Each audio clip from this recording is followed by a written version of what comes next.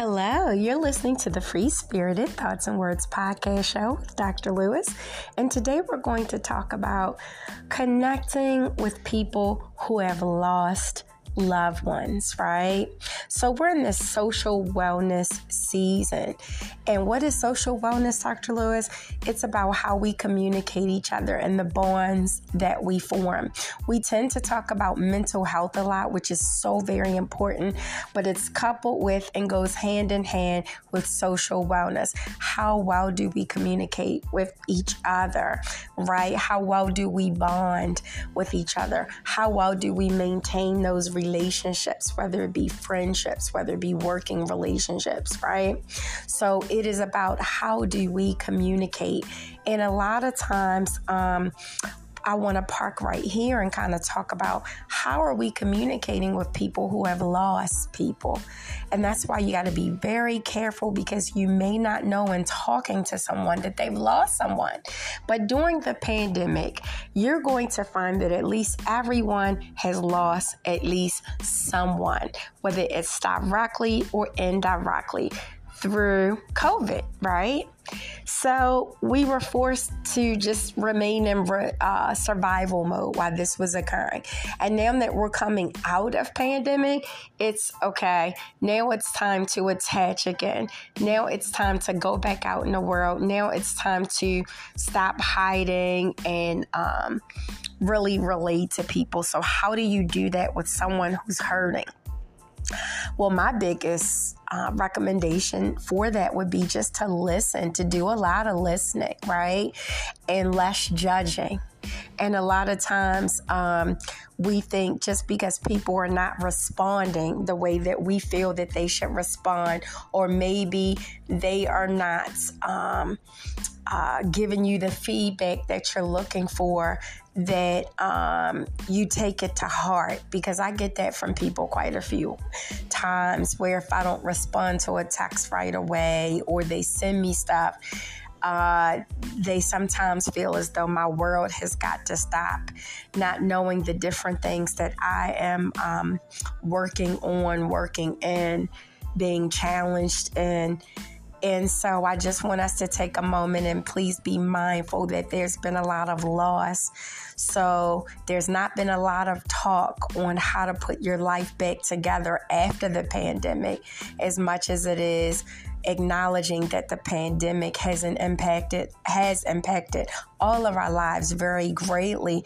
There's not a lot of tools and resources to teach people, okay, these are steps 1 through 10. This is what you do in order to get your life back on track, especially when you've lost so much so fast at the same time. You know what I mean? So that's what I want to talk about today. So again, first thing you want to do is just be mindful to listen. Okay, listen. Allow people to share with you what they want to and what they don't want to. And listen. Listen for what people say and listen for what they don't say. And a lot of times when we think of listen, we think with our ears, but listening also occurs with our eyes. There's things that God will reveal to us that we can pick up on just to be a little bit more sensitive to people, okay? So you want to be sensitive to them. Number 2, you always want to kind of be a resource, right? Kind of look up some things for them, because sometimes in their loss, people become depressed, right? And in depression, that's the weird thing about depression.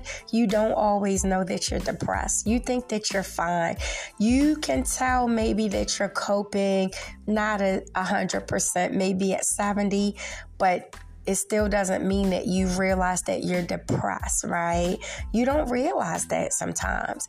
And so just having those resources put to the side for your friend or family member in case it's needed, or even for you, like maybe some counselors in the area, some good sayings, some meditation, some Bible scriptures, some quotes, some good things that you can have for that person. So just be mindful, okay? Also, put yourself last. Don't always put yourself first when it comes to this kind of situation, right? Stop being sensitive. So if a person, again, does not respond right away, don't send them a long email.